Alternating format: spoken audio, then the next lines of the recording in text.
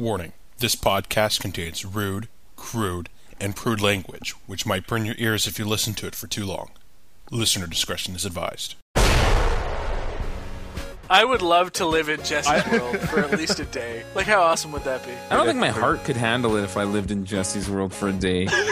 My brain would just stop functioning. I'd be one of like those drooly T-Rex kids in the home. Welcome to the A-Team Podcast, brought to you by ManaDeprived.com and 60cards.com. Check us out. This week's episode has been brought to you by Forbes Hobbies. In 2010, a crack magic playing unit was sent to prison by the DCI court for mines they didn't commit. These men promptly escaped from a federal pound-me-in-the-ass prison to the Canadian underground. Today, still wanted by wizards of the coast, they survive as podcasters of fortune. If you have a problem, if no one else can help, and if you can find them, maybe you can listen to The A-Team.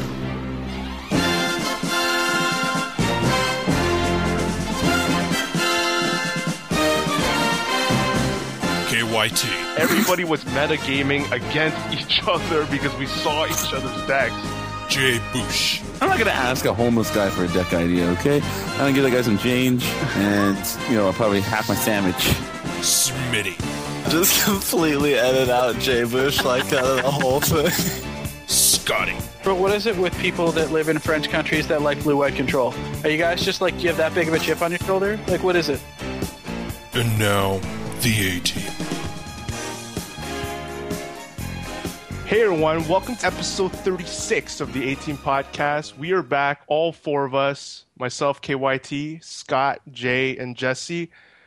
Are we doing great tonight?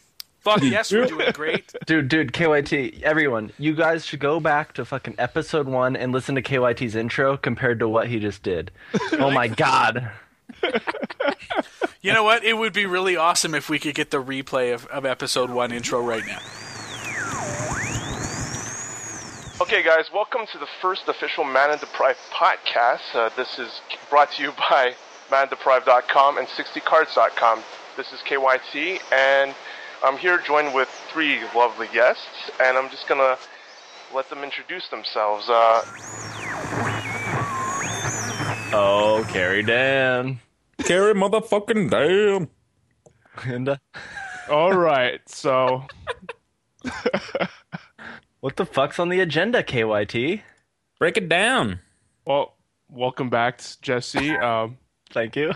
Less busy than before, I guess. We're less. Oh my god, today's my Friday. I get off at exactly 5, more like 4:55, and life is good.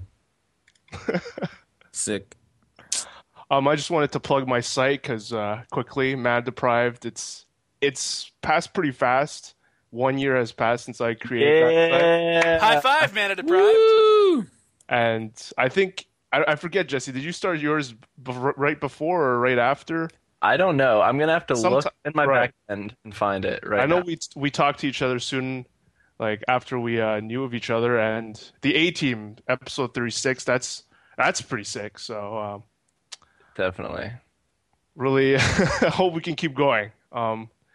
Scott, Keep downloading. We will keep doing it if you keep downloading it. If you download it like 10 more times than you need to, that would be helpful too, actually.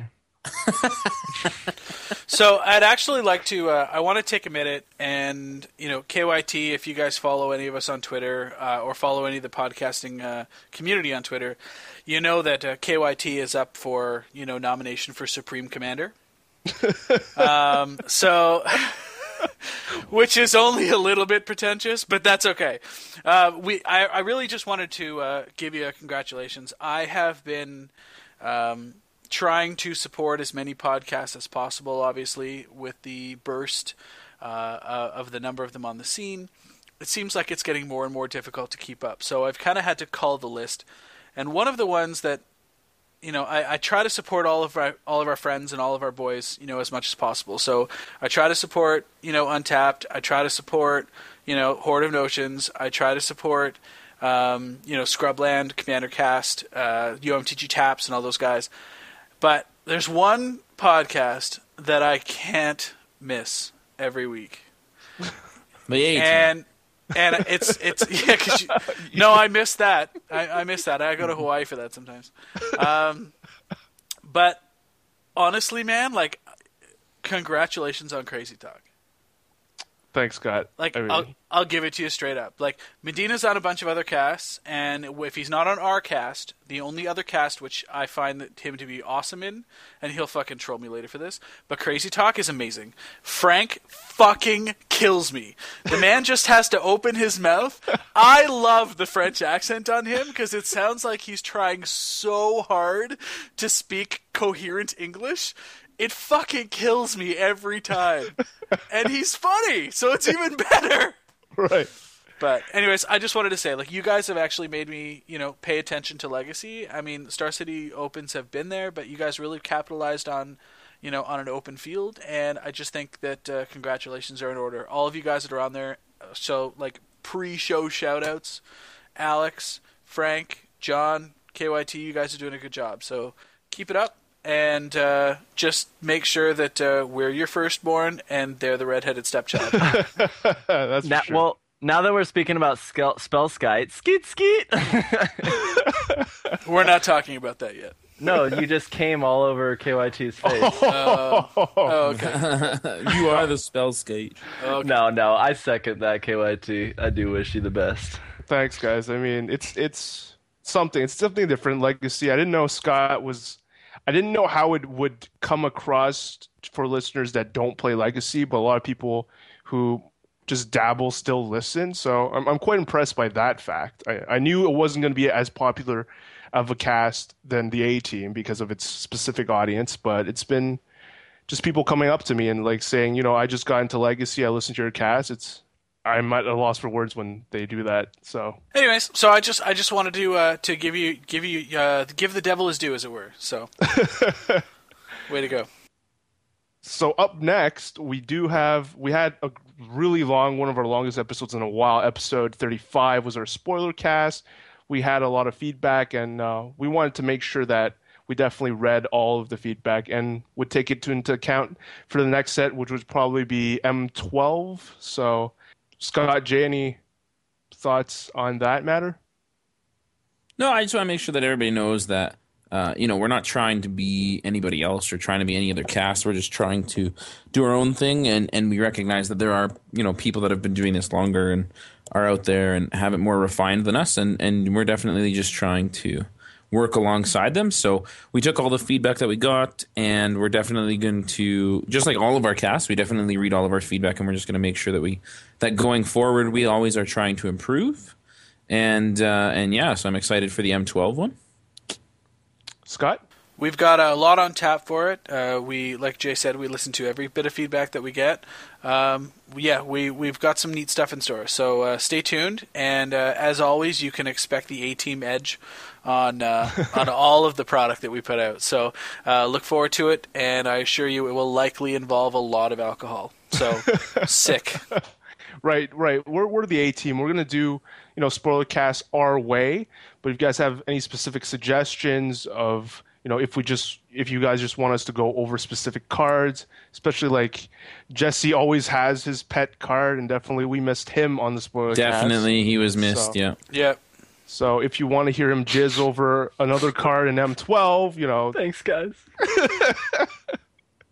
let us know.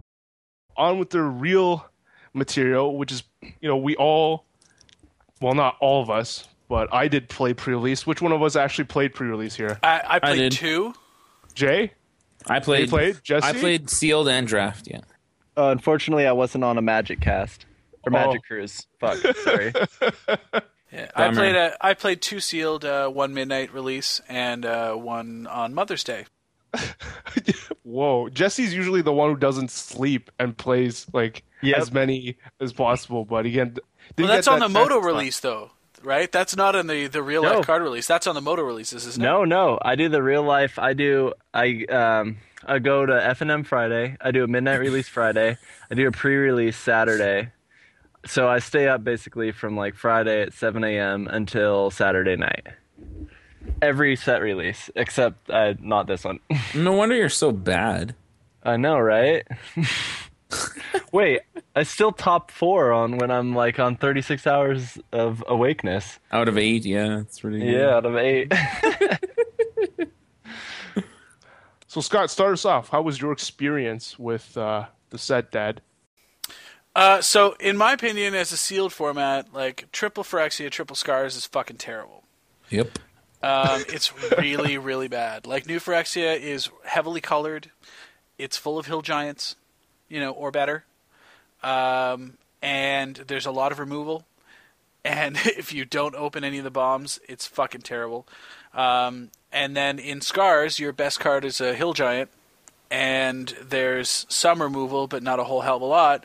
And certainly no removal that's really going to impact the hill giants from New Phyrexia. So, and it's all like all over the place in terms of colorless and whatnot. So, for me, I just found that like without the glue of Mirrodin Besiege to kind of run it all together, it just felt really awkward trying to build decks and such. It was just really, really terrible.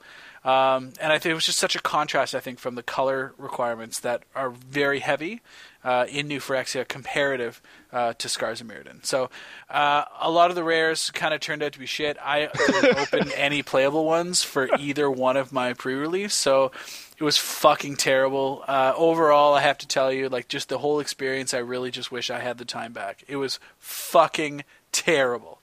Wow. Yeah. Was that your experience, Jay? Pretty close. Yep. So, like, the format of 3-3 is super gay. G-bomb, by the way. Like, it's the worst. Like, you're losing all of the support cards in the middle, and like, there's not as many green and black, say, for example, infect cards in the third set. So then you, like, say you're like me, for example, and you open like, let's say like 15 infect cards in your 6-pack sealed pool, but they're all over 5 colors. Yeah. So like, that's really fun. Like, that's 15 cards that I can just throw away, basically, because I'm never ever going to use them. Except for like maybe like a utility card like Rotwolf or Cyst Bear or something, right? If I end up playing green, which I probably don't if my cards are being eaten up by infect, but then no depth, right? So I really think that, like, I don't know if 2/2/2 would have been better. I don't know if they could have done it better. I heard of some places were getting really funky and doing just 6 NPH. Dude, I did 4 NPH, 2 Scars in my second pre-release, and it was still fucking terrible. Yeah, and I mean, I imagine that it was. I mean, I wouldn't mind playing 6 NPH just because of new cards and just having fun and just being bonkers, right? Like, I mean, I think Nick hit it on the head on our spoiler cast when he said that, like, you're going to see a lot of movement away from single and double color decks and into triple color decks, and I definitely saw that a lot. People had to play 3 colors. And then people aren't used to that, right? So like, that's another thing. It like just kind of can get really annoying if you're not used to playing like that. It was just the cards, just because they're 2 sets apart, they just, none of them seem to fit together. Is that accurate? Does that Yeah, sound? no, totally. You know, like, I felt like I was just playing cards now. Instead of, I was just like going through 5 colors and 6 with artifacts, and now I'm just playing whatever the best cards are. There's no synergies, there was no cool tricks, there was nothing fun. Like, luckily I opened, I think I opened 3 bombs. I opened the Black Chancellor in my sealed pool. I couldn't play it. I didn't have enough depth to play it. I did have 2 of the Black Mirrors and a Horizon Spell Bomb. So I mean, in theory, I could have, gotten there and, played a couple of swamps and maybe been able to greedily play him. But I had like maybe 5 or 6 black cards, and, none of them were good. I had like 2 Evil Presences. That was really fun. And then luckily I got like a Worm Coil Engine. And then I got like, I think I ended up playing like some weird red-blue monstrosity. And I ended up going 3-1 just because it's a pre-release. Like, me and my friend Brad basically both opened up unplayable pools, and we both went 3-1. I did have a funny story about Omen Machine. I think it's called Omen Machine. I don't know if you guys remember what that is. But basically, it reads, artifact, it's 6 mana to play. Players skip their draw phase, and at the beginning of their draw, or players can't draw cards, and at the beginning of their draw step, they reveal the top card of their deck. If it's land, put it into play. Otherwise, they can cast it for free. So I was playing Brian Jemba, so that's easy peasy for all of my local listeners. We've talked about him before on the cast. He's a really good Magic player. He's also like just a big fat troll. And I love him, but he's just like he's such a dirtle. And so we're playing, and he of course opened the nut and was like had like 15 or 16 pieces of removal and then just like bombs. And we ended up playing this game one where basically we just drew. I think both of us had at one point 15 land in play. Because we just kept decking land, and he had a full grip of removal, so I wouldn't play anything. And because I wouldn't play anything, he wouldn't kill any of my guys, and etc. So we go into game two. I sideboard out a couple of creatures. I put in some more control-ish type cards, and I put in Omen Machine, thinking like, whatever, I don't even care. I'm just going to lose to Brian anyway. And, Omen Machine will be fun. I'll play it. He'll top deck his removal. I'll have no guys, and he'll either remove his own guys or, just have to, bin this card. And, of course, that ends up happening. I play no guys. I play Omen Machine. And he ends up top-decking nothing good. I end up top-decking a couple things that are good. And I ended up winning that match somehow. He was really mad. He wouldn't even shake my hand because he's an asshole. So I wrote Omen Machine on my life total and just made a little paper airplane and threw it at him. So that was pretty good. But I really just felt like I really didn't like the sealed format at all. I guess the release event is this Sunday. I don't know if I even really want to go to it and spend the $30 to open. I hate sealed anyway. Everybody knows I hate sealed. I hate opening garbage pools and having to rough it. At our regional pre-release, a guy, a friend of mine, opened Molten Steel. No, is it Molten Steel Dragon? Something the one like that's that, yeah. it's a 4/4 flyer with 2 red Phyrexian mana. Yeah, right. Yeah. He opened 2 of those and a Horde Smelter Dragon in his sealed pool. Mono red, anyone? Yeah, you just play that in mountains. It doesn't even matter what else you open. Yeah. You just crush people. Did he skeet on bitches?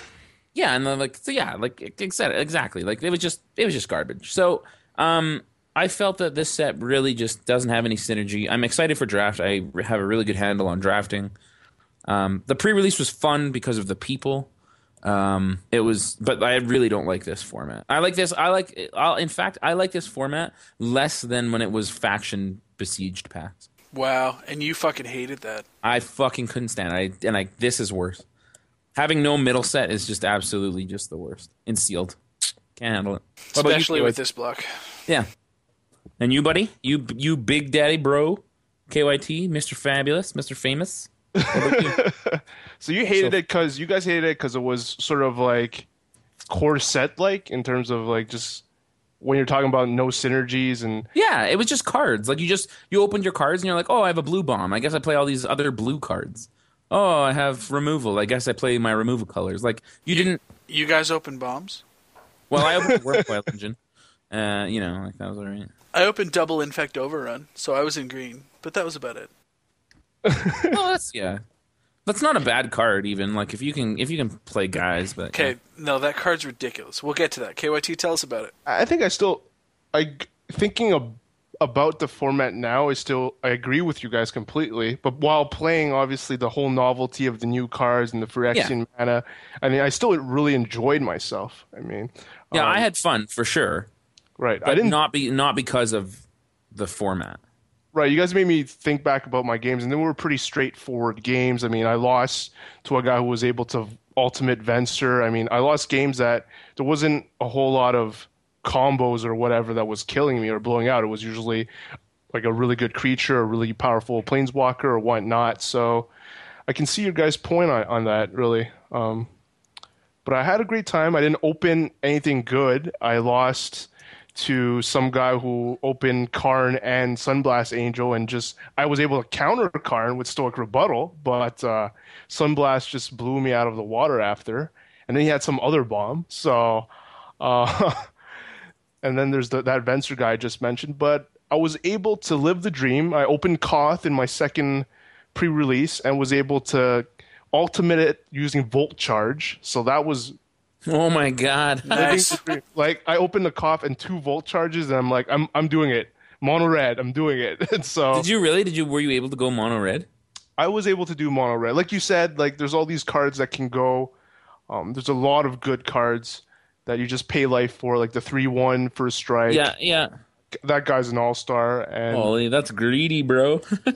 so there's a lot of these guys that hurt you, and I guess what I want to talk about, like, Infect is not even that viable, in my Not opinion, anymore. because then all the cards that you use to pay Phyrexia mana, there's no drawback to them. Yeah. If they're a pure Infect, that you just pay life like crazy, and you have a 3/1 guy, and they can stare at you with that.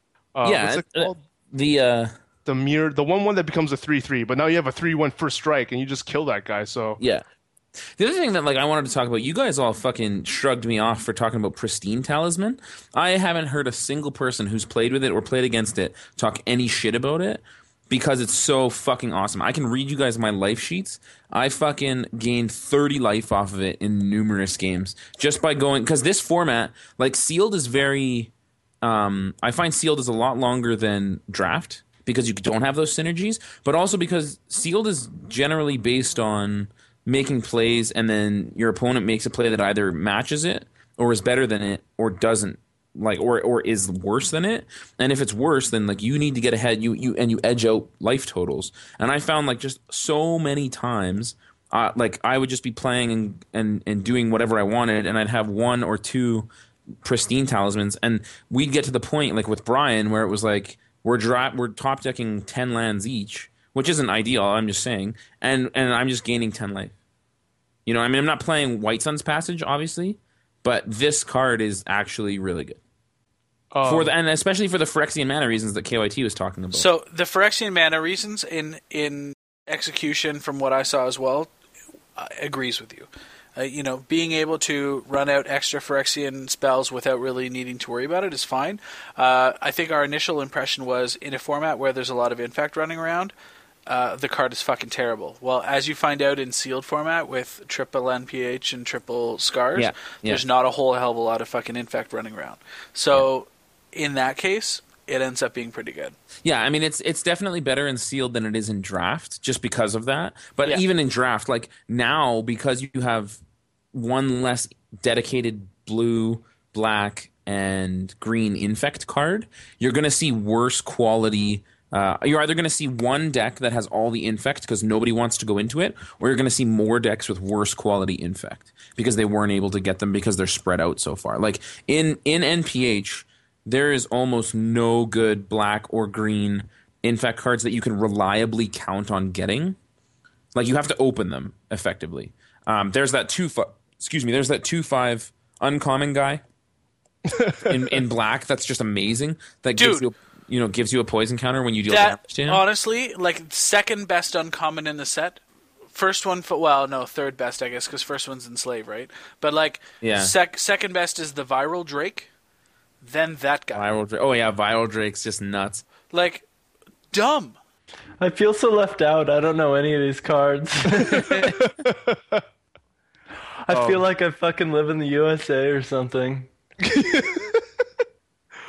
Jay, I don't know I didn't talk much in this podcast, but after playing with that Pristine Talisman, I do agree with you. And anybody on my team that played with the card had a really great impression of this particular card. They were like, it's been bonkers for me all day. So yeah.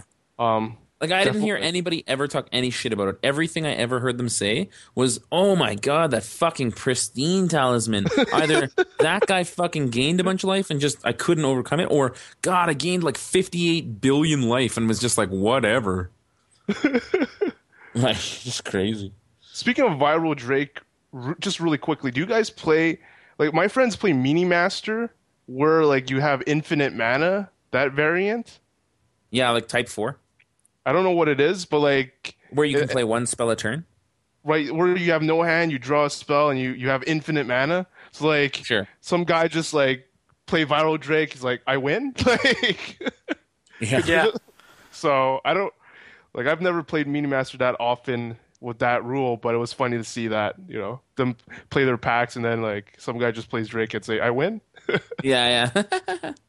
Another card that, you know, speaking of underrated cards and cards that we, as a whole, sort of hated on, I think, except for Jay. Jay, you get all the credit, of course. That's right. I think I misread the card, Suture Priest.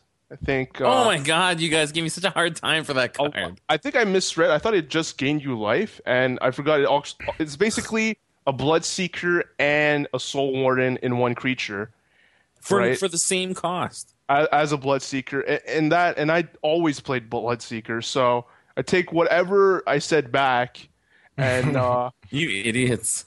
like my friend, That art is Dan, awesome.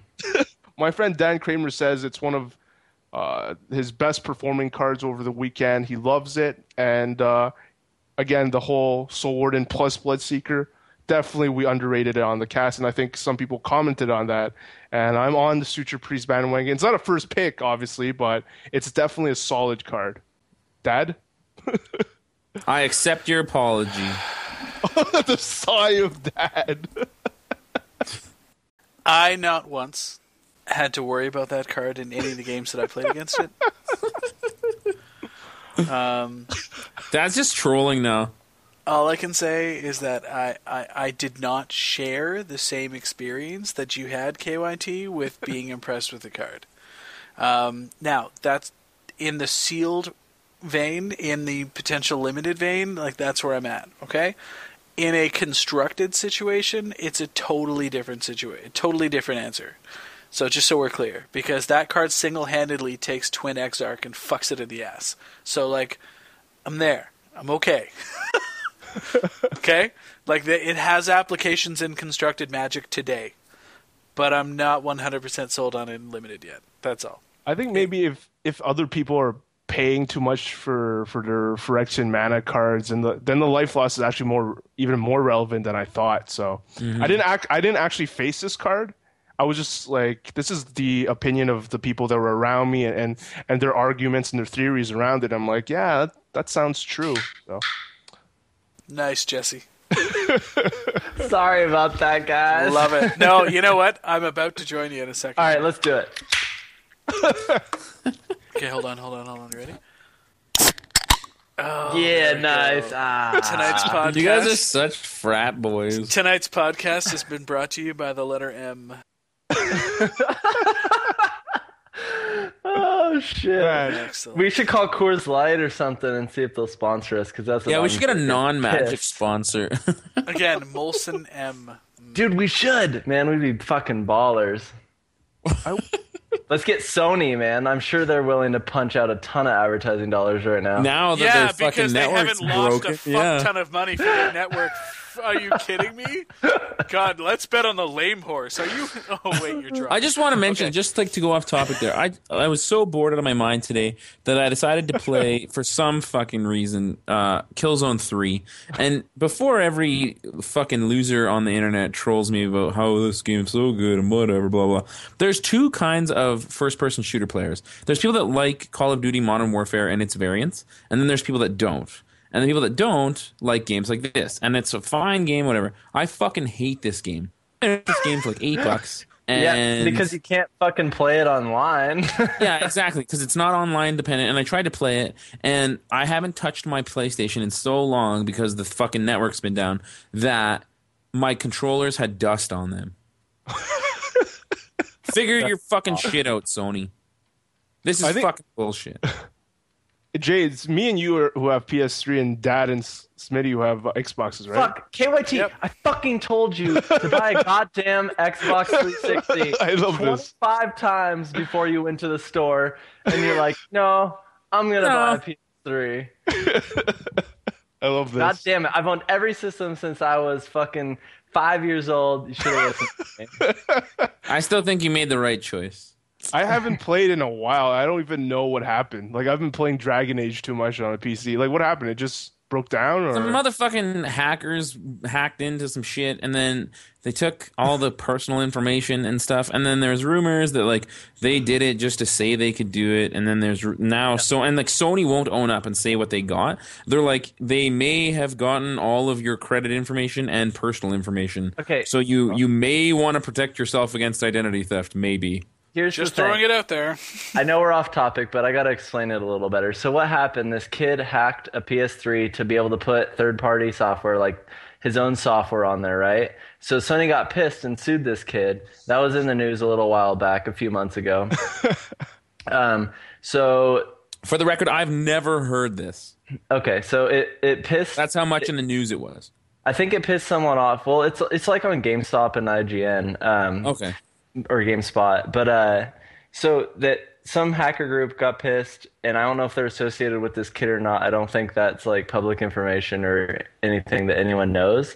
But this anonymous hacker group got pissed, like at Sony, like the big corporation, like saying "fuck you," we want to be able to put our software on here or whatever. Like I don't know, like and they hacked it, so I don't know how the details of it.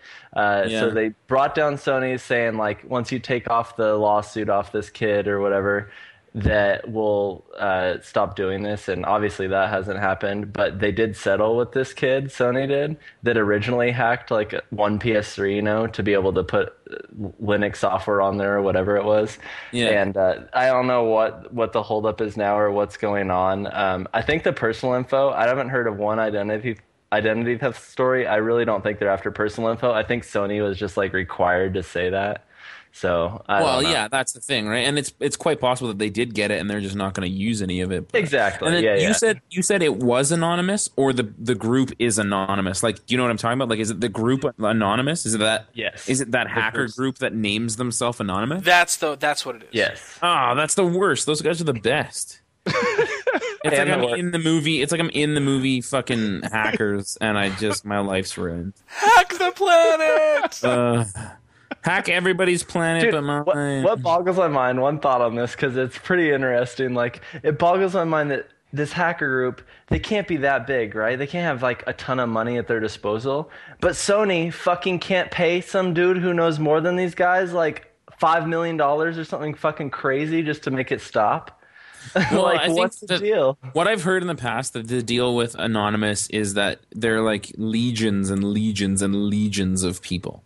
Yeah. So the problem is that the problem is that it doesn't matter how much money or resources you have if you have 500,000 users, right? And it is like the movie Hackers. But anyway, nobody wants to hear about this because. So by the way, if you haven't seen the movie Hackers, you should watch it. And it's the first time you the get movie Hackers. What the fuck are you doing listening to my podcast? A and B. It's another good reason to watch it is you get to see Angelina Jolie's tits in that for the first time. I don't think you do. You almost do. No, you do. Believe me. No, you don't. Obviously, Scott's masturbated to this scene a few times. So I think he probably knows better. You don't get to see them. Like, she almost shows them, and then it goes. Clearly, you haven't watched it like on pause. Wow. Frame by frame. Wow. Clearly, you haven't watched this movie on pause. Well, I'm just saying, like, Mr. Skin does it, right? So yeah, I think the A-Team's listeners are gonna love this part, actually. So I'm just saying. Moving on. Just saying. Moving on from pause movie tits. So we've talked about Magic. We've talked about Sony. We've talked about PlayStations and video games. We've talked about Scotty Mac's penis. No, and we've talked about fucking celebrity nudity. Like, what more do you want from us, listeners? Yeah, what more can we possibly do? God, we even talked about fucking masturbating in the beginning of the podcast. This is on. We're on tonight. Boom. I want to get Smitty talking to the cast, but let's wrap up our pre-release experience quickly. I mean, is there any specific cards that you want to talk about, Scott? Best play that you had, KYT, during the pre-release. I think I already talked about it. Koth and Volt charge. That's pretty good. That's pretty good. Jay, best play you had at the pre-release? So the best play that I had at the pre-release was drafting. And that seems a little awkward. Yeah, I know. But I'm just going to read you some highlights from my draft deck, and then you can tell me if you agree that I should have won my draft pod or not. So I had 2 Oculus, Gust Skimmers, Spined Thopters, Tezzeret's Gamble, Vivisection, 2 Serum Rakers, 2 of the Impaler Shrikes. I had a Fume Spitter. I had a Grim Affliction, which is put a -1/-1 and proliferate. I had a Rager. I had a Necropede. I had 2 Spread the Sickness, 2 Grasp of Darkness, 2 Tumble Magnets, and a Spire Monitor. You didn't win your draft pod? I absolutely did. I 5-0'd it. Yeah. Oh, okay. Thank you. Excellent. Good job. If you Good lose job. there, Jesus. Yeah. So my best play was just drafting really well. Yeah. so cocky. What the? Well, there was players at the table that were more experienced drafters than me, and they had really good decks. And I think his name's Chuck, the editor, one of your editors, KYT? Craig. Sorry, Craig, not Chuck. Craig. Sorry, man. He is like the nicest guy. He's a really good Magic player. We had a fucking epic back and forth battle. He is a far better player than me, I think. I have to assume that he is, because he was thinking and saying things about math and making weird hand gestures like a wizard and shit, and like was probably just heads and shoulders above my playstyle. But I still beat him somehow. And then my other buddy Adrian, who drafted like the craziest mono white deck I've ever seen. And had like 4 bombs in it. It's just crazy, and he couldn't get over it. Like, I guess infinite flyers and infinite removal is a pretty good draft strategy. So nice. Yeah. My best play was I was sitting on the Infect overrun. I was looking at trying to get enough dudes, and end of my opponent's step, a sea of dudes. Even I was up against a sea of dudes. end of my opponent's turn, I beast within my own land, make a 3/3 to get the extra body, cast the Infect overrun, and win. It was sick. Awesome. Sick. Wow. Yeah, it was good. Beast Within, legit. Totally Beast legit. Within. Did you know that the foil Beast Within is $13 fucking dollars? What? Wow. Yeah, yesterday I went in to play EDH at fucking Phoenix, and I'm like, do you guys have any Beast Withins? And Sean's like, we have a foil one. And I'm like, oh, sweet. How much is that worth? Thinking like at most like $5. And he's like $13 on Star City. And I just like pooped. I just pooped my pants. This set is so hyper inflated right now. Oh, there is are it ever? so many cards that are way overpriced. Except Spellskite. Obviously, I was right on that one. Obviously. Okay, so let's get into the Skeet phenomenon, shall we? Ugh. Skeet, motherfuckers. So Jesse called the Spellskite. It's been really interesting to see the rise of the price of Spellskite. It started with Jesse calling it out and saying that it's going to be a really neat card. All of a sudden, PV, it's sitting at $1.99. PV mentions it in one of his articles, saying, I think it's the real deal. It's a great card. It's going to fit into a lot of strategies. It jumps to $3.50. Right, and then... And I'm not done. Okay. So then there are more articles that get released with more pros. Which, Jesse, you feel free to jump in here? Like, who else has written about it? Okay, so then Magic League, you go to Magic League and the trial tournaments, Eldrazi Green's playing it, Kaabe's playing it, and these are all top 3-4 decks. And, we don't take much from Magic League, but that's all we got right now. So every single deck was putting Spellskite in their deck for multiple reasons. Like, it stops Splinter Twin, it protects your, sorted up dudes, all sorts. There's so many reasons to put it in your deck to protect certain. Just there's a million reasons to use it, but more people are writing about it. It's showing up in main deck and every deck, and it's just blowing up the popularity of it, and it's hilarious. And I just want you all fuckers to know that I don't like bragging and all. Well, I kind of do actually. You don't? Yeah. I kind of do actually, but I'm going to give myself all the credit in the world on this one and say that you heard it here first, bitches. Spellskite.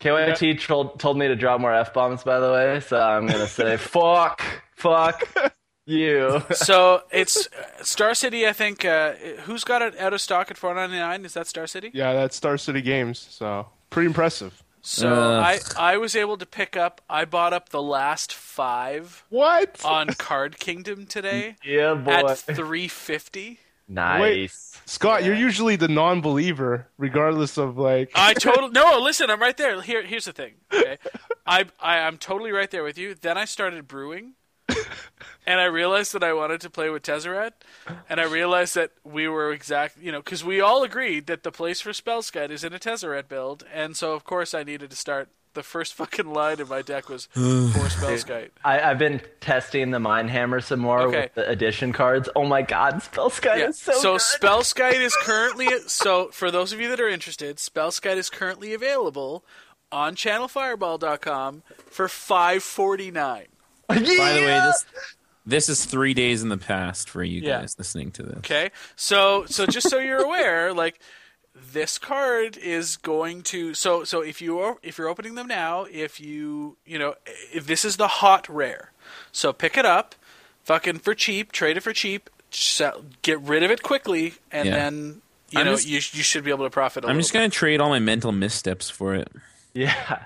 How does that work? Yeah. I've heard people opening boxes and getting 1 to 0 mental missteps. Yeah, I've heard of that too. They have to know that the card's that good and limit the print run. They just have to. There's no way a box that only gets 1 or 0 uncommons in a small set. Yeah. I picked up mine for $5. I'm buying all my cards that I need tomorrow, and I'm considering ditching my Jaces. I think green got 1 turn faster, and I'm going to be sticking back to green decks. You should ship them to me. See, yeah, you should ship them to Jay. You really don't want to get rid of them yet. In my opinion, if you're going to ship them off, it's fucking extended season is when you ship them off, bro.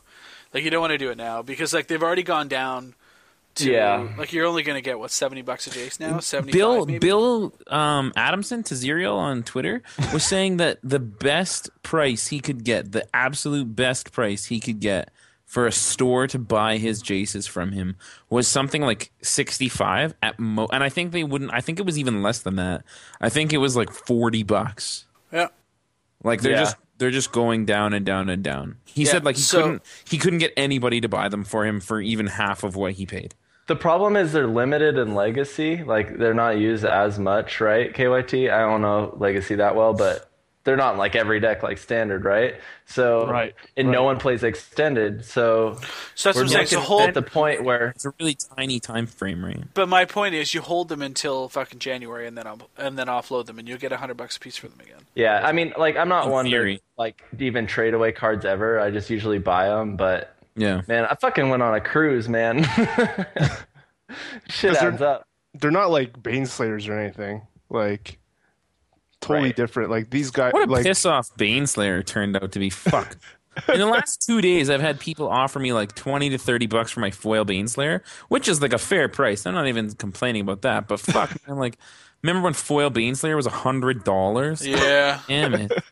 Like, I should have just traded it in for 90 when I got it, but no, I had to hang on to it because it was my wife's, and they decided to square root the power level of Magic in a year. Whoa. I thought I was the Asian. Yeah, I was going to say, you're not allowed to out Asian KYT on this podcast, bro. I think I said that wrong anyways. You did. The power of is what I meant, but word. Jace is still one of the more powerful 4-drops in Legacy, because it's just Legacy. They don't play that many big drops, but it's one of the top 2, actually, that and Natural Order. So, it's. I think it's going to keep a lot of its value. It's certainly going to drop in the short term, and we'll see what happens. Well, it's hyper long term, like Black Lotus style long term, because Magic will be around that long. It's going to be Black Lotus level, I think. Well, it's a really important card to a lot of decks, and it's definitely going to be unique from here on in, right? So I mean, it's worth holding.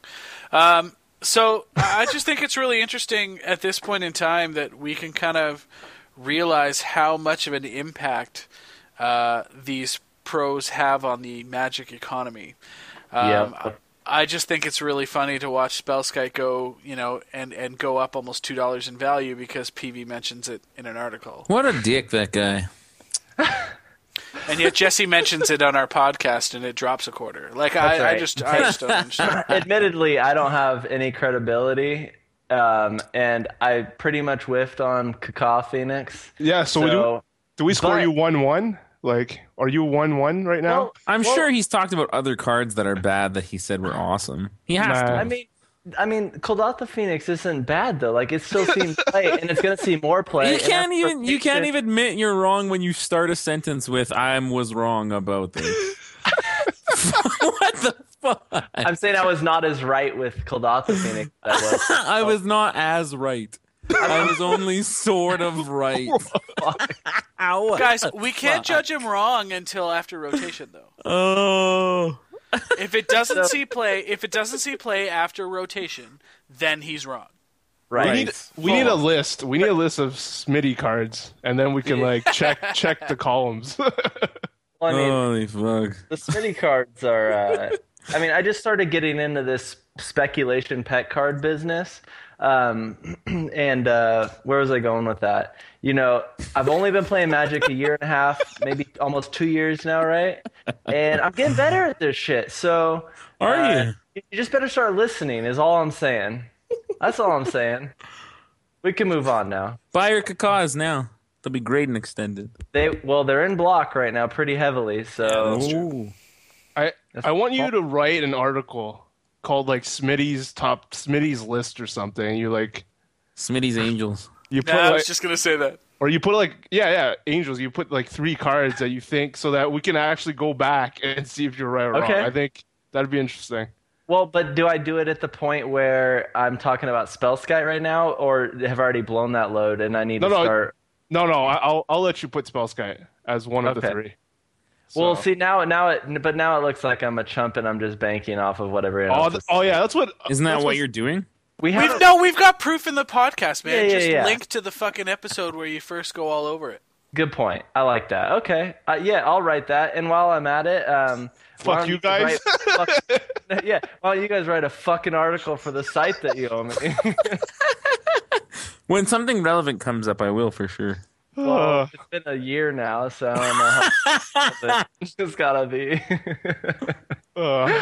Okay. So, I'm done. I'm glad to have you back. This cast is really good, just ripping on you. Isn't it? It's so good old times. How was your man. cruise anyway?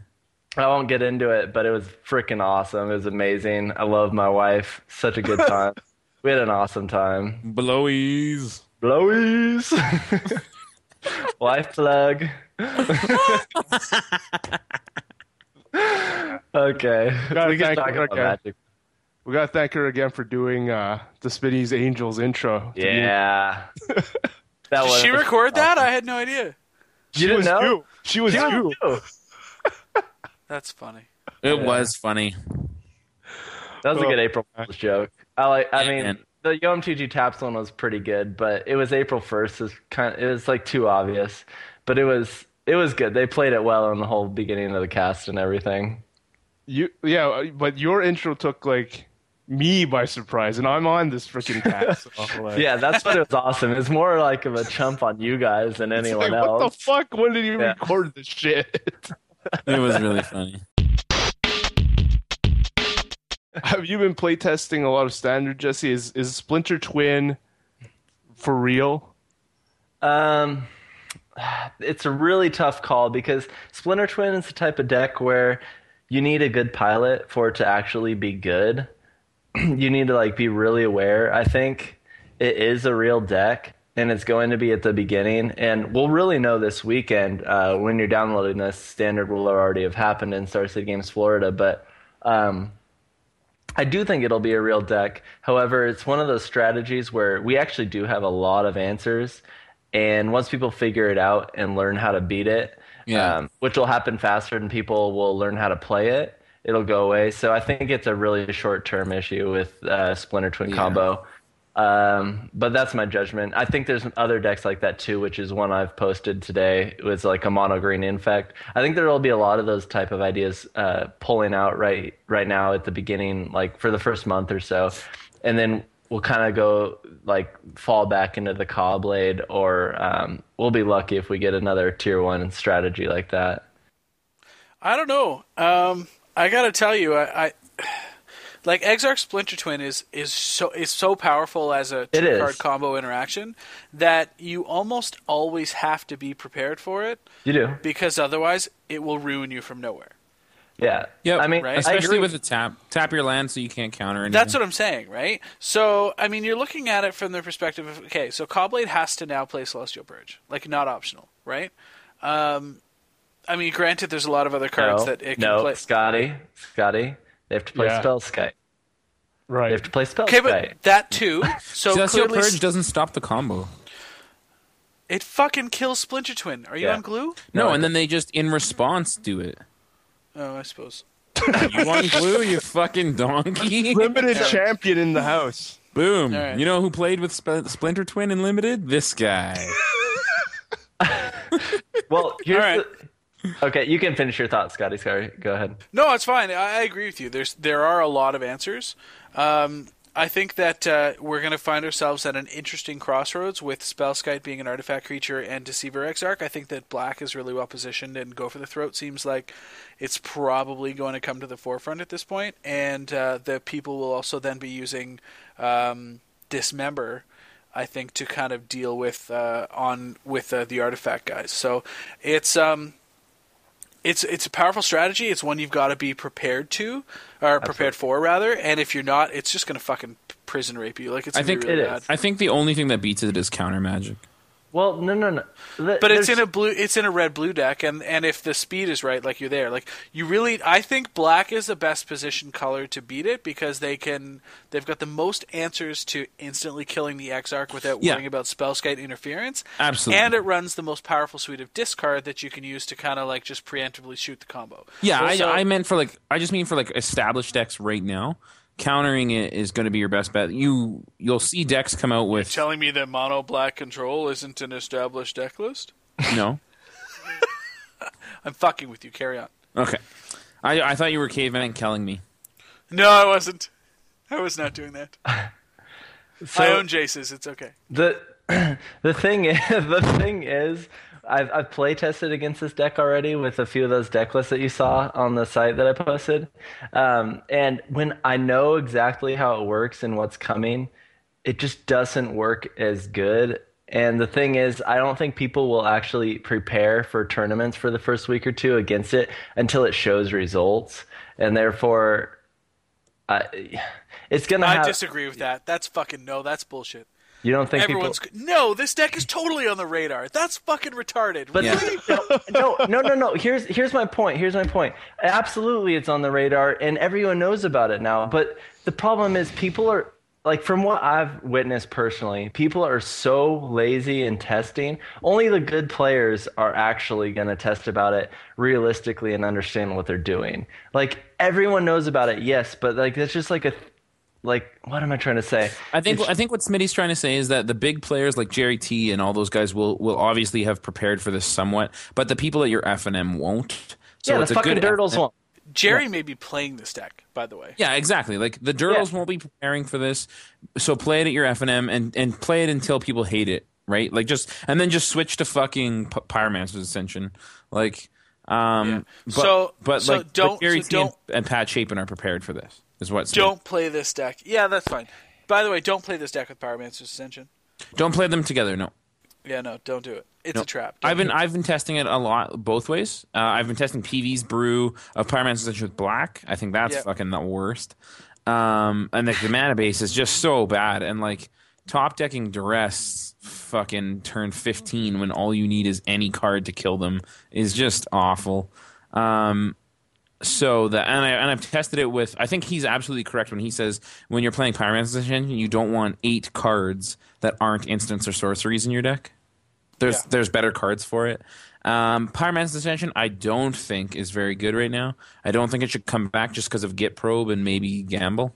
The Gamble is actually really good because of the Proliferate, but I just don't think that it's that good. If you're going to play a blue-red deck, you play either Cross Control or you play the Exarch combo. Yeah.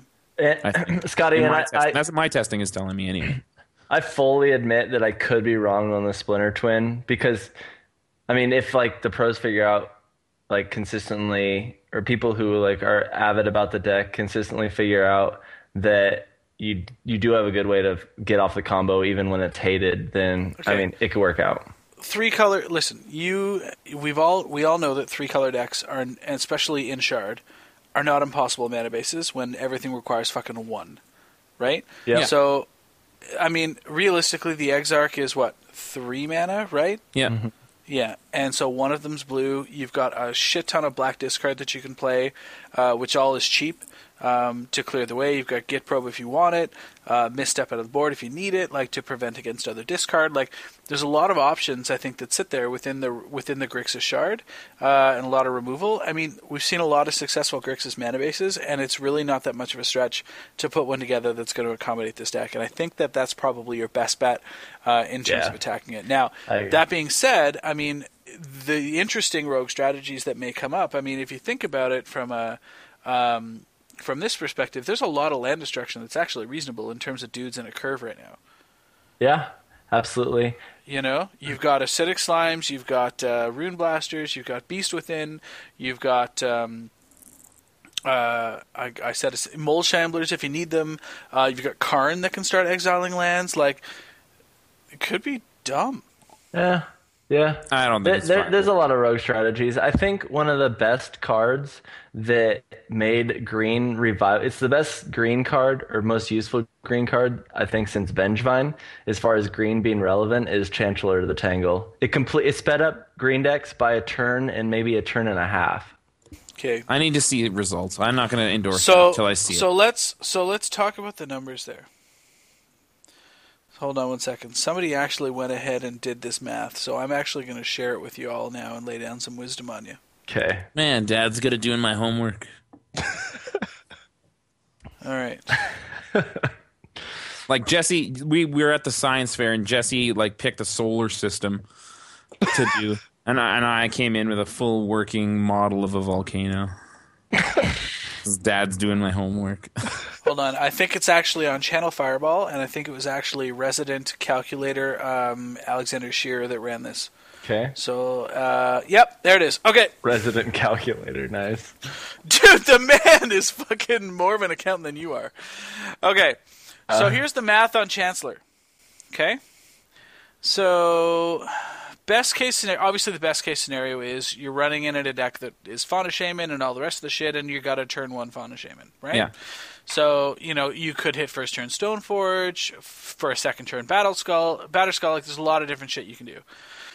So, if you start with a basic question, you run Chancellors in your deck, how likely are you to have them in their opening hand? If you consider 7-card opening hands with workable mana, the odds look like this depending on how many copies of Chancellor you have in your deck. So 8% if you have 1, 16% if you have 2, 23% if you have 3, 29% if you have 4. So topping out at 29%, that's not exciting. We're, of course, allowed to mulligan. If we allow mults to 6, then the odds are 15, 26, 36, and 44, respectively. So 44% chance of hitting one or more Chancellors in our opening hand if we let ourselves mulligan to 6. That's not bad, right? Okay. So here's the issue. So then you get into... Then there's the coincidence of what's the odds if you have a Chancellor and a Fauna Shaman in your opening hand? It's got to be really low, but... 11. Yeah. And if you allow a mull to 6, it's 16%. Okay. So then you go, okay, so what if I allow either a Fauna Shaman or a Stoneforge Mystic? Right. So then you're into 27%. Okay. In terms of the combination.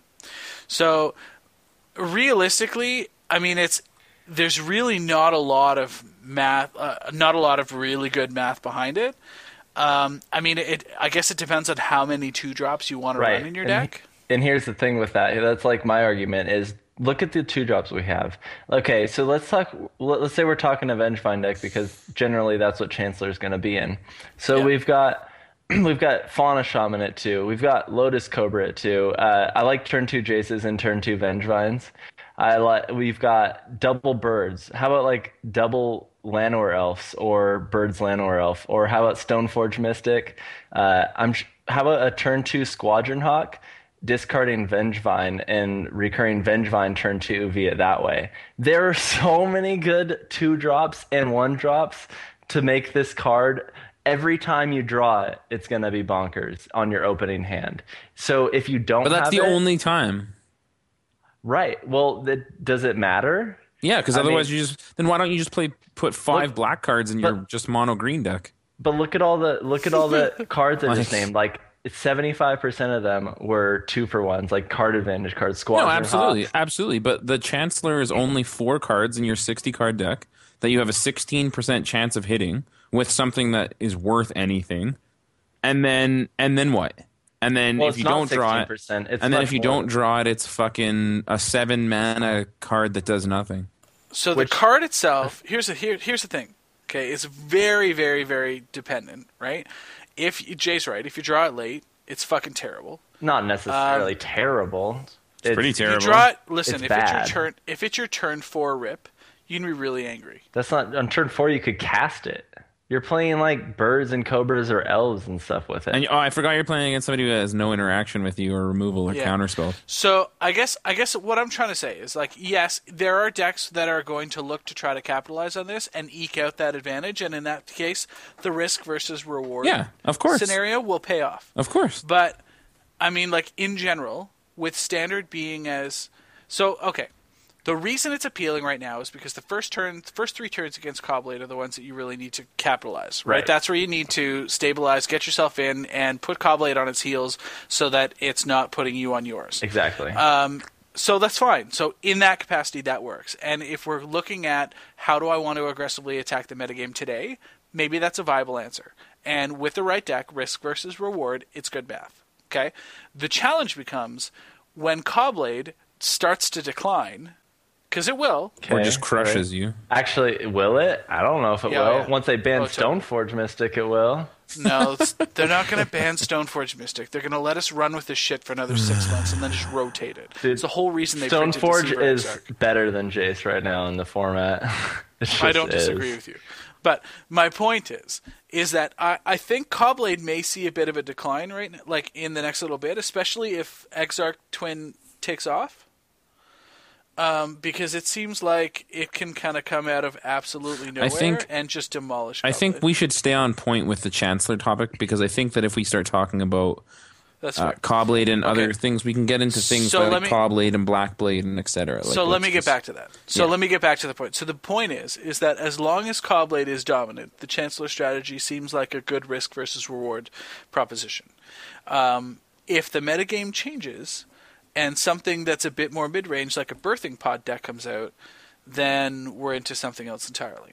Yeah, Birthing Pod won't be a deck at least until October, in my opinion. The Chancellor. Okay, here's the thing with the Chancellor. Like, the reward definitely outweighs the risk, because green decks, the problem was they couldn't beat Valakut, right? They couldn't beat decks that were like mono red. Valakut's gone. Yeah, mostly. I mean, I kind of agree with that. I kind of don't. I mean, you'll see it. It's not a deck you just want to ignore. I think the main thing that I'm thinking here is this Chancellor strategy might pull you out of a 4-0 in a daily. It's not going to win you anything that you have to play more than 4 rounds. It's not going to, like, the deck either, like, if it's going to win anything that's more than 4 rounds, it won't be dependent on this Chancellor play. I think that it's better to just put 4 really good cards in your deck instead of... I'd rather just play 4 Beast Withins. The problem is if you're playing green, I mean, it can beat Cobblade, but you're not going to beat the Splinter Twin combo. The only way you're going to beat that deck is to be faster than it, and green decks are too slow. So what are you doing then? The only way you're going to beat Splinter Twin in green is with 4 Nature's Claim and 4 Beast Within. Yeah, like, I don't think that going... Jesse, I don't think going turn 2... Okay, and 4 fucking Vengevine is not going to beat... Turn 2 Vengevine's not going to beat Splinter Twin. Yes, it is. No, it's not, because I'm just going to go land, go, and you're going to do what? Attack for 4. And I'm going to go tap your guy with a fucking Exarch. And you're going to go, okay, play a Dirtle, go. For 8. Yeah, and I'm gonna go play a Dirtle. It's still not death. I'm gonna go play a Dirtle, go, and then I'm gonna play fucking my enchantment, and I'm gonna make infinite guys and kill you. No, you just ignored like a fucking entire turn where I already have a Vengevine. Okay, but do you kill Cobra on the board? Is it 20 damage by your opponent's turn 4? Or turn 3? It's not turn 4. It's turn 3. This Chancellor. No, by your opponent's 4. Is it 20 damage by your opponent's 4? Yes, yes Chancellor, or no? Yes or no? Yes. This deck makes green deck so fast. Okay. No. So minus turn 1 Lotus so the next Cobra? one is. Okay. That's fine. Into so what? Into what? Here's the next question. Jesse. I'm there with you. I understand. Okay. It's fast as shit. It's going to put Cobblade on its heels. No question. Exarch Splinter Twin comes out of nowhere. you're swinging in with whatever the hell you feel like swinging in on your opponent's turn 3. So let's just assume you're on the play. It's your turn 4. Yeah, sure, you're swinging for a lot of damage. But on that turn 4, your opponent is going to cast the Exarch, and then it's going to tap one of your attacking creatures and block another one. So I just think it's big enough and obnoxious enough. Plus, you're probably going to get a dude bolted by turn 2. This is a red-blue deck after all. Or countered. Yeah. Fine. I mean, so I just don't right. think that at this point in time it's fast enough to beat Splinter Twin, if the Splinter Twin gets a reasonable draw. Right. And with 4 and 4 and preordain, it probably is a reasonable. I mean, you're And- talking. I'm talking about a nut draw, my nut draw versus your nut draw, I guess. So I mean, you are kind of right, but we also do have other answers to that we can incorporate. Like the list I posted actually has main deck Spellskites, because the Spellskite, I am worried about the Splinter Twin combo, because if I don't come out fast, it can be trouble. So I agree. I mean, but the Spellskite can equip equipment and attack and stuff. So Yep. and it also saves your dudes and shit. So I mean, I don't know. I've got to play around with it more. I didn't get a chance to do the green white versus the Splinter Twin, so we'll see. But you could. I'm wondering if Spellskite is going to end up being like Mental Misstep in Legacy. So like everyone's going to play Spellskite because everybody wants to, dodge all of the cards. But like it's the same thing in Legacy, right? Like everyone's going to play Mental Misstep because you want to counter Brainstorms and all of that other shit. But like everyone's going to play Mental Misstep in Providence. And then at what point in time is everyone going to stop playing Mental Misstep? Is the Spellskite going to be the same thing in Standard? Like everybody wants to play it to begin with because it's going to eat all removal. It's going to eat, it's going to stop Splinter Twin. It's going to do this. It's going to do that. It's going to, cure cancer. I mean, like, at what point in time are we going to find ourselves in a situation where playing Spellskite isn't right anymore? Yeah, I mean, as long as Splinter Twin's around, Spellskite is gonna be around because it's the best answer, in my opinion. I mean, you're not just playing a fucking artifact like Torpor Orb to stop it. You're actually getting a blocker that protects like your other creatures and planeswalkers, and it's fucking the same thing as Torpor Orb, but like better. So I'll ask a question to the panel. I throw myself out on the mercy of the jury. If everyone's playing Spellskite, in a world where everyone's playing Spellskite, how fucking outstanding is Mindslaver? Seriously, somebody answer that.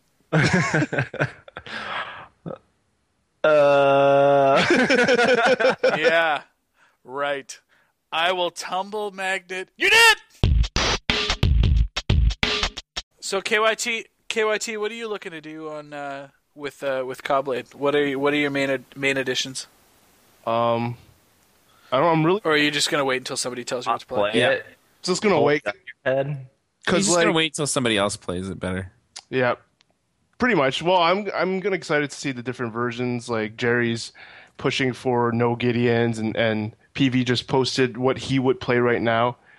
But the main focus for me right now is obviously GP Providence, which is Legacy. So I haven't had time to really think too much about Standard. And like tomorrow at my local store, it's going to be the release event. So there's not much Standard anytime soon for me to Release event is Standard, isn't it? That's game day. Yeah. Yeah, the release event is generally limited. Oh, I think our release events are Standard. So I'm happy we've thought of 2 of your 3 cards already, Jesse. The Chancellor and Spellskite. So you just have to pick out one more. I know, right?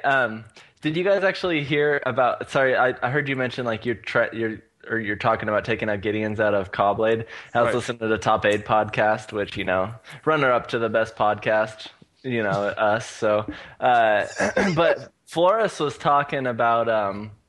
I'm just kidding, by the way, guys. I love multiple podcasts, but I won't name them all.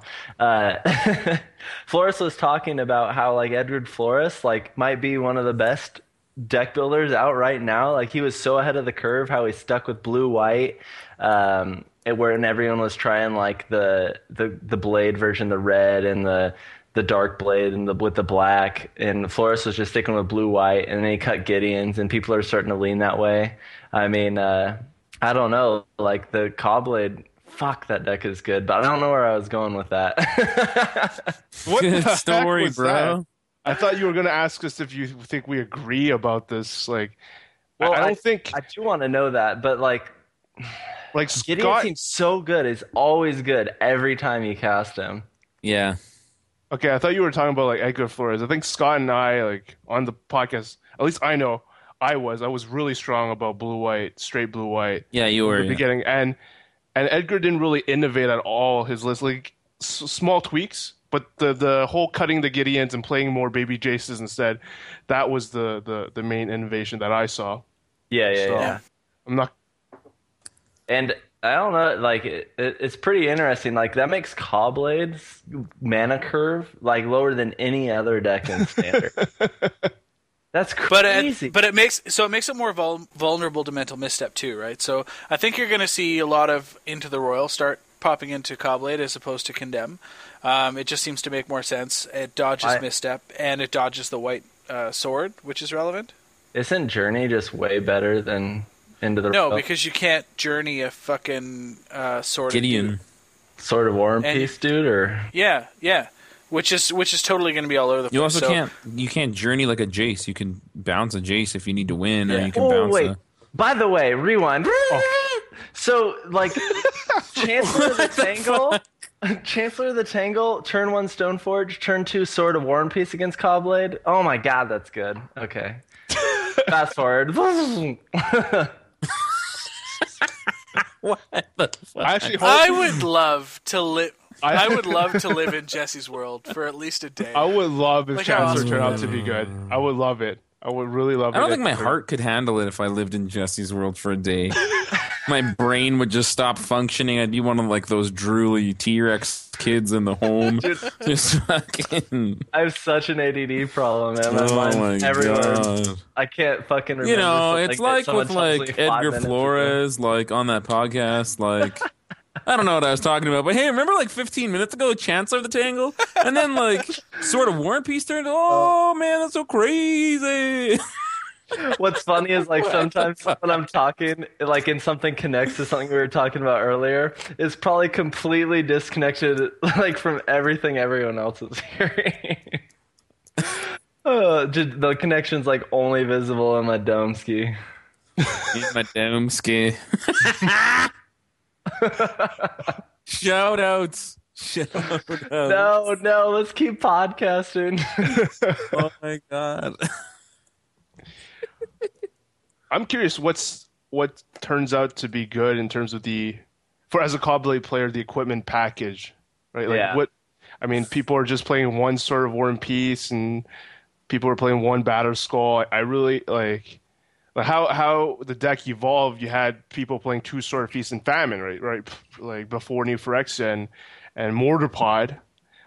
Oh wait, I'm sorry, Mortarpod. Yeah. So there's a different, it'll be interesting. Like I thought War and Peace could be like, it depends on the metagame, but Well, to look at it this way, I was thinking about this earlier when I was brewing, and I'm like, okay, so Caw-Blade, let's say they play a turn 2 Stoneforge Mystic, and they fetch out, do they fetch out Batterskull, or do they fetch out a sword? Because, if let's say your Stoneforge get blasted, you're stuck with this like 5 casting cost artifact that's probably slightly worse than Gideon in your hand. Well, you're really actually stuck with just a Baneslayer Angel. I think that Stoneforge is right up there in terms of Lotus Cobra now. The Batterskull is in the environment. Like, you just have to kill the fucking Stoneforge. Like, you cannot allow the free Batterskull. So you just can't. So because any deck can play Dismember. Red's obvious that they'll kill it fast. Black's obvious that they'll kill it fast. White, you won't, right? So, but Dismember can be thrown in any deck. So how often are you grabbing the Batterskull turn 2? Is it just like dependent on what your opponent is playing, or what's the deal there? That seems like a tough decision. As a Caw-Blade player, yeah, we got to pass this to KYT. wow.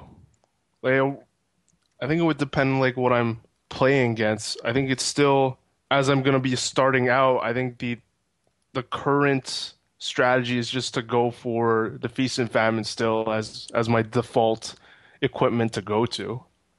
Well, are you? I mean, look at it. I guess let's look at it this way. So, like, they're in a color that's you're not worried about, like it's not red or black. Um, but they dismember your Stoneforge after you grabbed a Batter Skull. Are you? I mean, is that situation actually beneficial to you because they took 4 fucking life, and you still got a card out of their hand and replaced one in yours? I mean, is that still good, or is that not Yeah, I still good? like. Do I still love my situation? You mean? Yeah. I think so. Yeah, I think so too. I mean, like it's just that's why Stoneforge is so bonkers. I mean, with good equipment, it's like whatever, right? Like I could. There's like so many combination of cards that I could have in my hand, like to really. It's just nuts, right? Like I could have another Stoneforge. I could have Squadron Hawks or whatnot. But I mean, if I think you have removal, and then I'm not sure I get Batter Skull. Do you Yeah. go turn 3 Mystic instead of turn 2 with Spell Pierce backup and get a Batter Skull? Seems pretty good. Take 4 life, counter that spell. then play a fucking Baneslayer Angel. Go. Yeah, I don't know. Seems was like just that beats a Chancellor deck every day. Yeah. So it's interesting because a lot of people are now. Well, I've seen a couple builds of Cobblade coming forth that are running Spellskite themselves. So the turn 2 play becomes Spellskite. Yeah, totally. And then the turn 3 play becomes Stoneforge with Spell Pierce. Yeah, and get Right? another skull, and then you double. And then you can run whatever equipment you fetch up. You can quite literally like drop it onto the board and equip the Spellskite For and swing. free almost, yeah. You know what I'm And talking swing. about? Oh, yeah, And swing. holy. For 8 Holy vigilance, fuck. dude. Oh, my God. Yeah, and it's I'm 4 not in the playing ass. Standard anymore. Skeet, motherfucker. So, That's and truthfully, what made me buy Spellskites, honestly, if you need to get down to the nitty gritty, was that I saw Cobblade lists with Spellskites in them. I'm like, oh, okay. it makes a little bit of sense because like the only target you don't want to die, I think. Well, So, by the way, I don't know if you guys are aware, but like Spellskite stops Tumble Magnet. yep. Just throwing it out there. Yep, Because like KYT, what's the number 1 fucking stop card against Cobblade right now? Yeah. So I don't know. Stop Splinter Twin, stop. Oh my God, Spellskite is so good. All right, Pretty good. man. I love that Dirge. card, man. And tell me, he is not just fucking sitting on the biggest ball of explosion ever, man. What does that picture look like? I mean, Oh it no! makes sense, You other mentioned than the fact that it's just a huge, gigantic ball of cum. And he just- Translucent spider balls. Yeah, he's just gonna fucking bust the biggest load ever. After he steals your spell, just gear.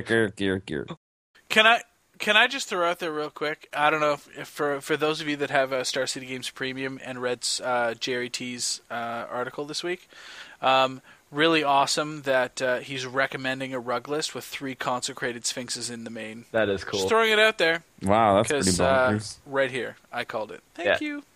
Consecrated Sphinx is legit. Did you call it? I did.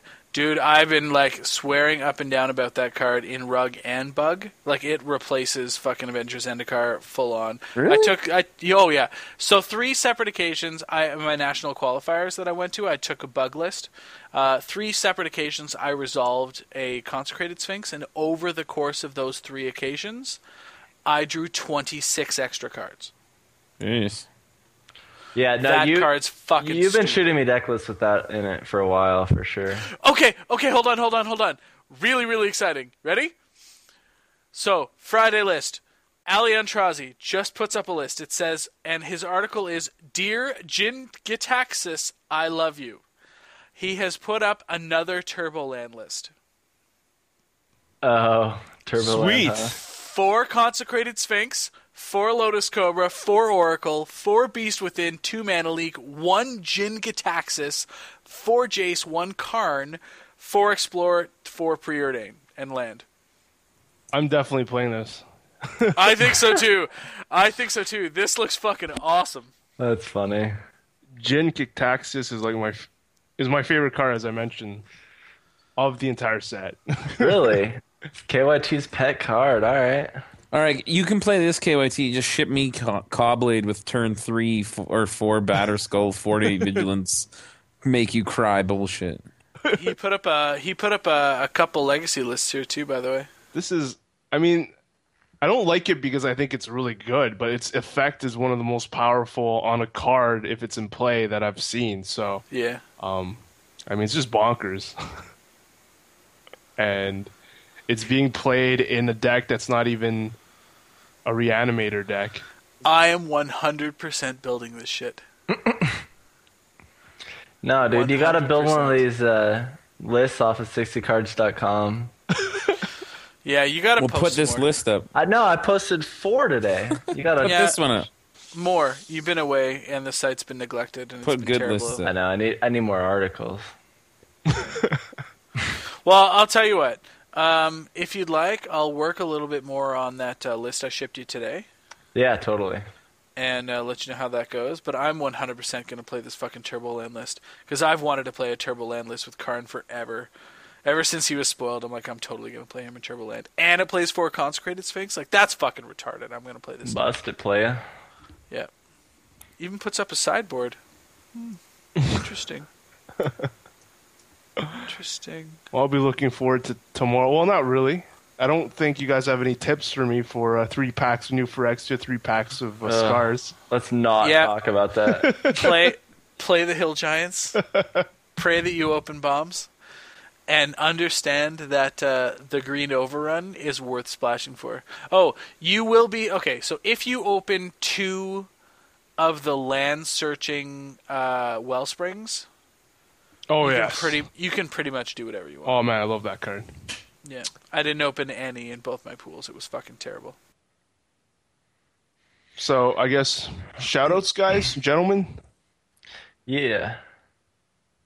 I'll start, I guess. I'll just give a quick shout out to Jesse. We definitely missed you. I mean, the chemistry's not the same without you, and just totally jizzing all over yourself with your cards cannot be replaced. And thank you for making time to join us this cast, and obviously shout outs to Dad and Jay, who was constantly eating during our pre-show.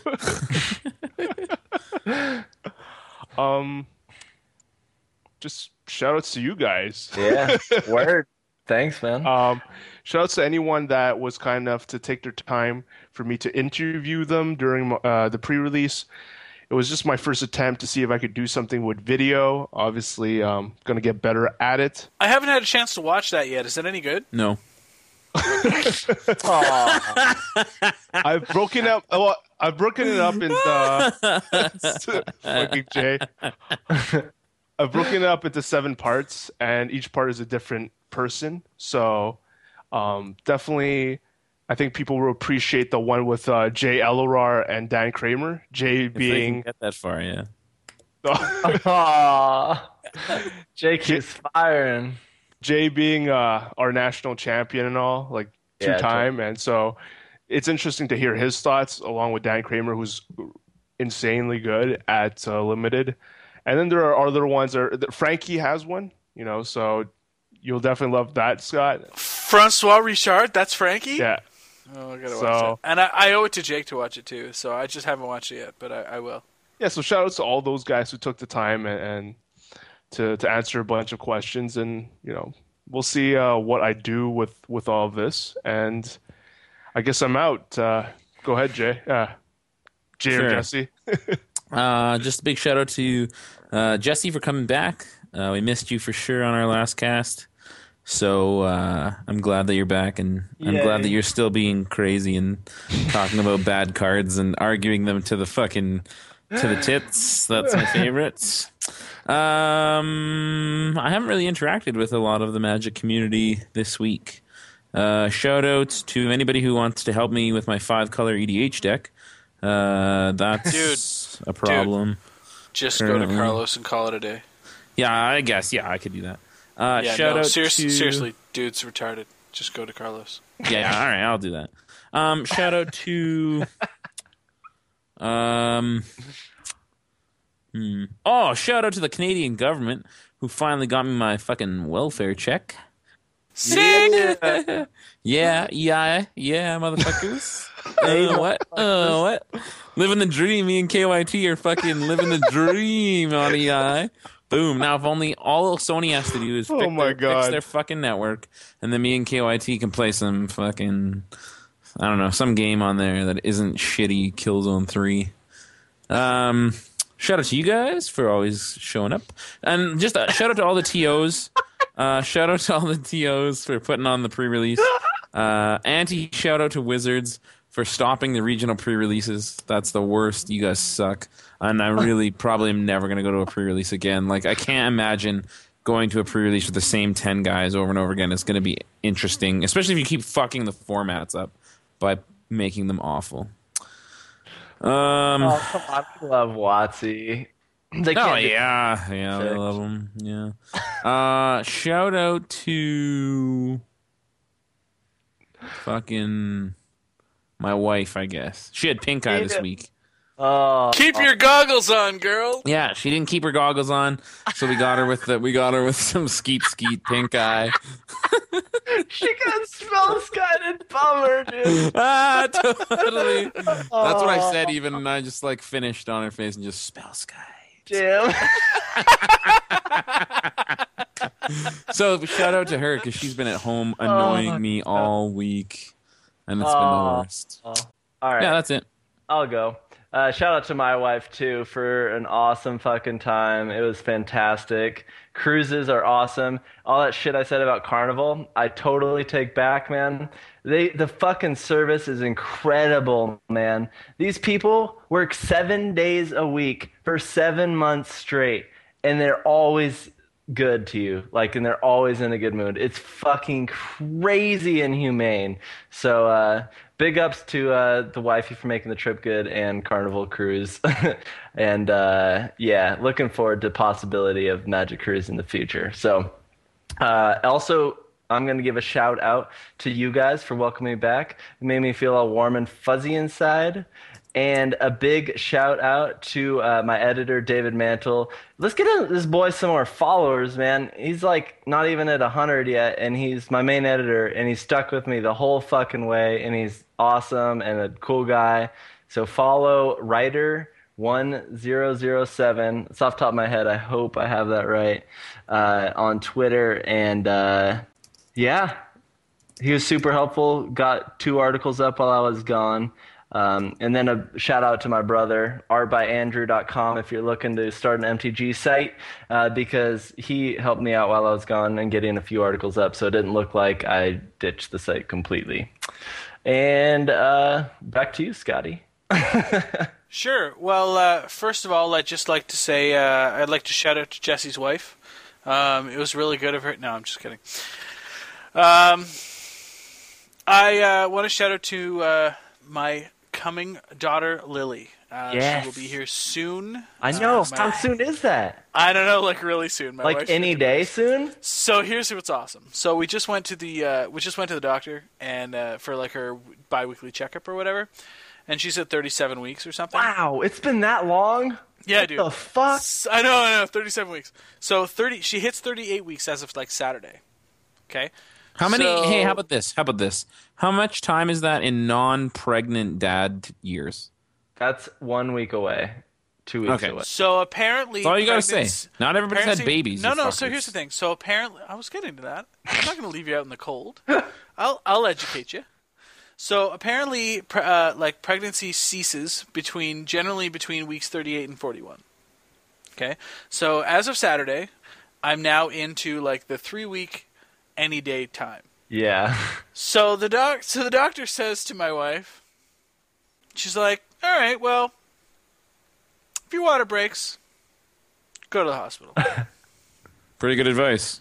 If your contractions start and they get to be 3 minutes apart, go to the hospital. Man, doctors are so smart. She's like, if you start bleeding and it's clotty, go to the hospital. Come on. Really? This is the medical advice? And she's like, yeah, apparently.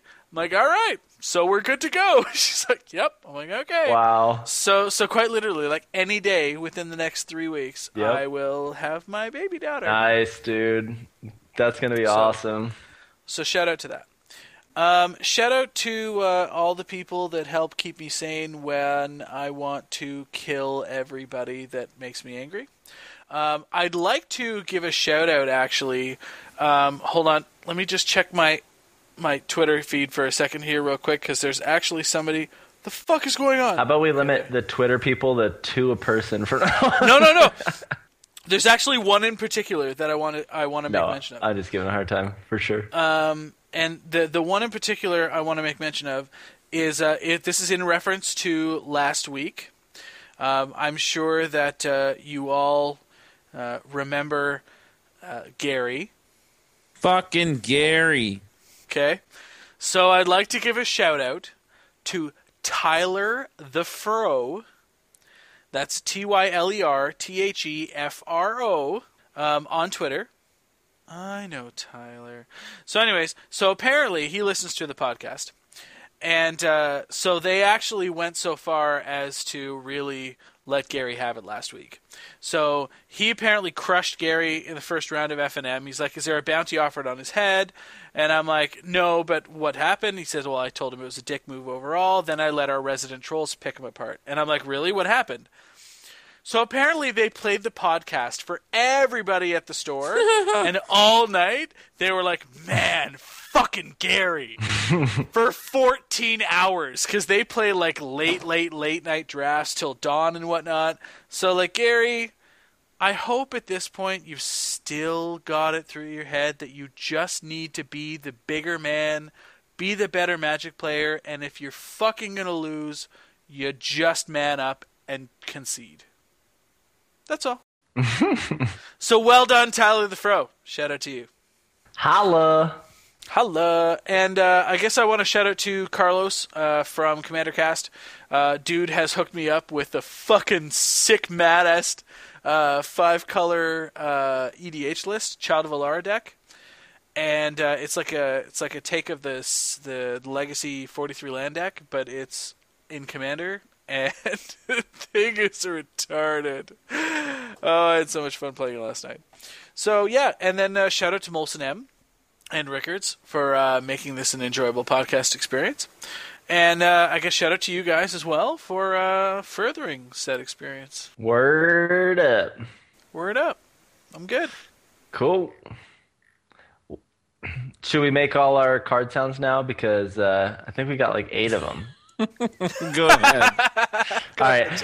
Skeet.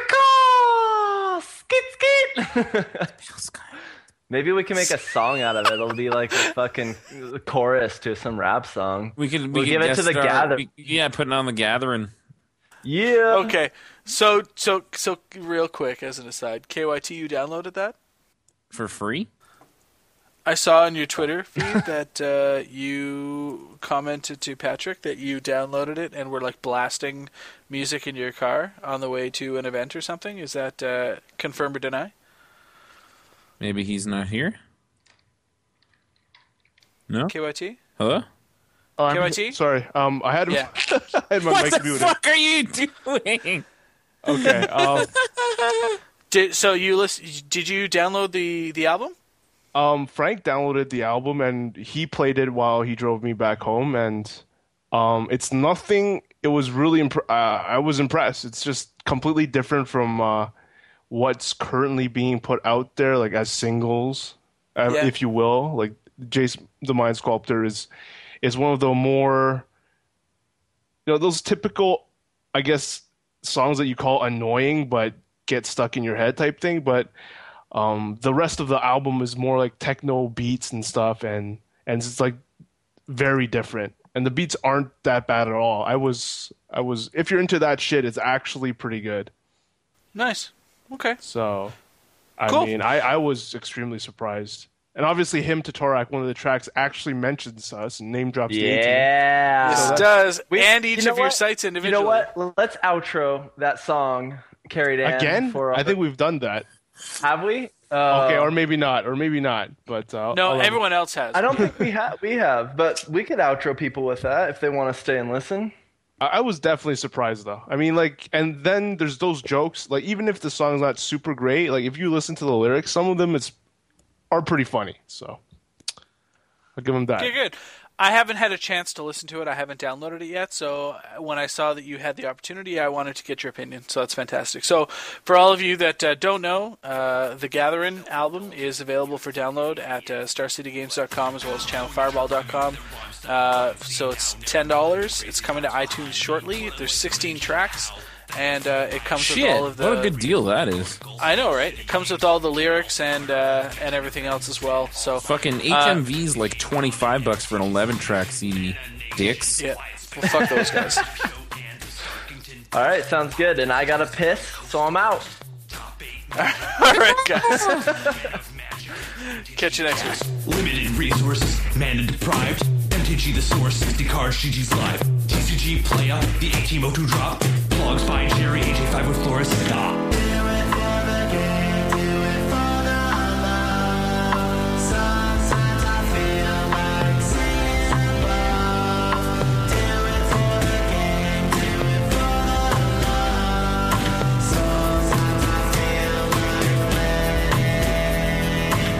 Get away, shoot, ain't got much to think yet. About as average as a GP third can get.